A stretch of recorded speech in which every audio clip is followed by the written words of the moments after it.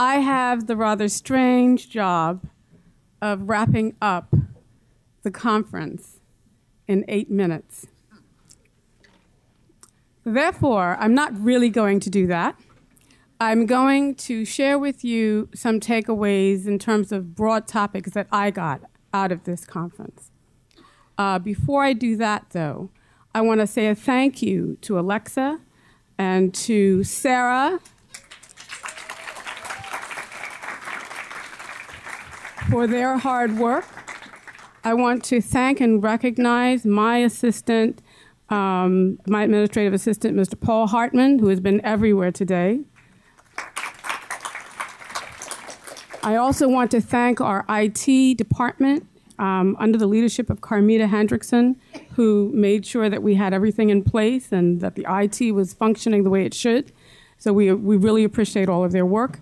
Our security guards, our facilities department, because, you know, the school doesn't clean up itself. So we do thank them, and please give them a round of applause.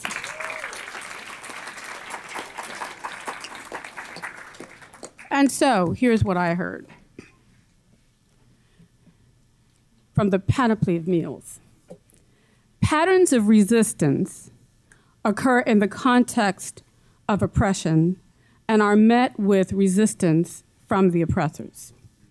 And that reminds me of a quote from Simone de Beauvoir, who says, "All oppression creates a state of war." So the resistance that we see includes numerous tactics, including dividing groups against each other. That could be whether you're LGBTQ, pansexual, omnisexual, whether you're West Indian, whether you're Bermudian, that was a comic relief, whether you're Portuguese. It occurs through legislation, through propaganda, through imposing taxes, changing ages and voting rights, through pepper spraying, and all kinds of various means. Who controls our narrative? Well, we certainly have not been in control of the narrative. And that's clear from the fact that many of our children don't have a clue because it's not taught in school, their parents don't know the history. We have to regain control of our narrative. We have to be able to tell the story of our history. And it is with deep gratitude that I acknowledge our Bermudian, in particular, our Bermudian historians who are doing just that.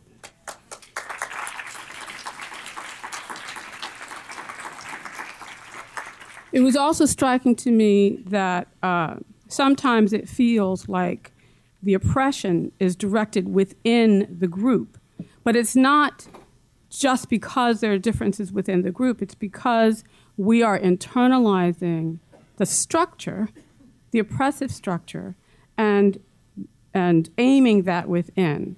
And that is how we can get to a question that Taj asked about discrimination within the group or prejudice within the group. I was also struck by the fact that there is indeed a legacy of pain, suffering, and fear that is the direct result of our experience, of our history. And I was really struck by the fact that Robert Thomas described the situation as a cloak that is cast over our story. How damaging that is. Our resistance is incomplete. When I spoke at the beginning, I talked about patterns of resistance and then plateaus. And the plateaus often occur, there's resistance, and then there's a period where I said there's really nothing. Part of that occurs because we get complacent. Maybe there's a small gain that occurs, and so we kind of go along with everything for a time until something happens that really forces our hand and we really act in resistance once again. But we have to understand that those small changes are not sufficient, and that once we get a small gain, that's not the time to stop the resistance, that we have to keep moving. And I do believe, Dr. Tankard, that is the point at which persistence does come into play, because it means that, yes, we got something here, but we know that the goals are still active and that they haven't been totally achieved. So we must persist until they are all realized. Another point that was striking to me, and this is very close to home, is what happened to the leaders of resistance. Sometimes they're misunderstood. Sometimes they are cast or miscast as criminals versus heroes. But as you all know, a lot of times the characterization often depends on who wins the war. And that over time, as the stories become clearer, people who have been misunderstood and miscast will be understood to be the heroes that they have been. And that's not to say that we're lifting up murderers and that kind of thing. What I'm saying is that our history has not been told in the way that it should be, and so we're missing some truth. With that said, I want to acknowledge the presence once again of our own heroes, of our people who have stood up and are still standing up for us. It's good for us to have them here in our midst where we can celebrate them now and acknowledge all of the things that they have done. So Mrs. Harvey, Mrs. Maxwell, Dr. Hodgson, it is really, really important that we, as they say, give the flowers while they can be appreciated. And so we're very happy to be able to celebrate you.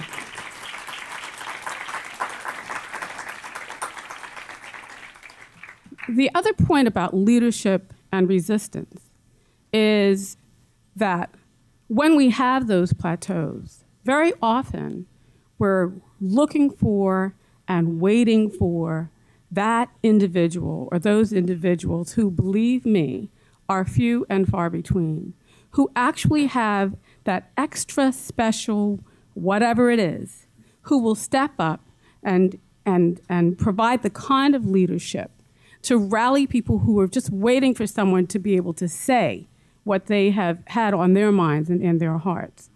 And it is true that that kind of leadership comes at a price. There was a book years ago called The Way Out Must Lead In by a fellow named Bill Beardsley, and it was about the leadership within the civil rights movement in the United States and what happened to all of those unsung heroes. Many of them ended up in jail. They ended up with severe mental health issues. It's not a smooth path. So taking that kind of leadership, once the struggle seems to be over, has severe consequences for those people who are willing to take on the struggle. And so we have to appreciate them and celebrate them as well. Finally, where do we go from here? You know, this last session was supposed to be about examples of transformation. And it's interesting to me that it was really a question and answer that just kind of breaks or just chips at the tip of the iceberg in terms of raising the questions that could possibly lead us to talk about transformative processes. And it is true, it is a process. But we are required, all of us, to make sure that we have that foundation in our history, that we go out and read the books, young people. Make sure you're reading the books. Make sure you're searching out the knowledge. Make sure you're talking to your elders. They will listen to you. Engage them in conversation. Talk to each other.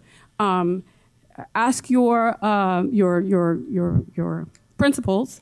Ask the Department of Education. Have your parents call the Department of Education. Ask them to get the Ashe University on your campus. Ask them to have after-school programs with the Ashe University. I know I did it at the Barclay Institute, and it was highly successful. Students need to have an opportunity to learn about our history. So, with that said, I think that in addition to the things that I mentioned, as a collective, we do need to have more opportunities like this. We do need to have more conferences. As a college, we need to provide more opportunities for students to study Bermudian history.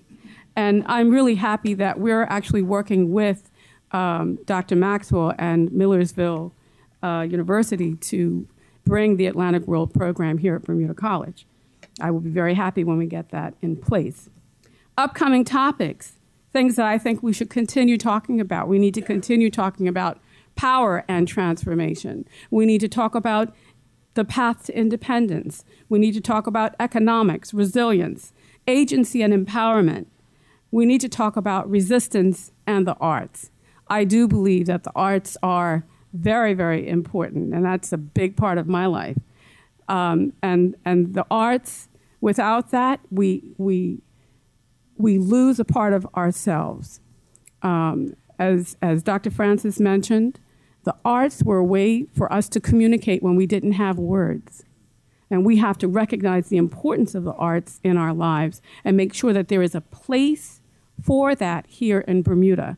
We should have a center for performing arts here that lifts up all of the people that we have who are so talented on our island, and also provides a center for archiving our musical and theatrical and all arts experiences.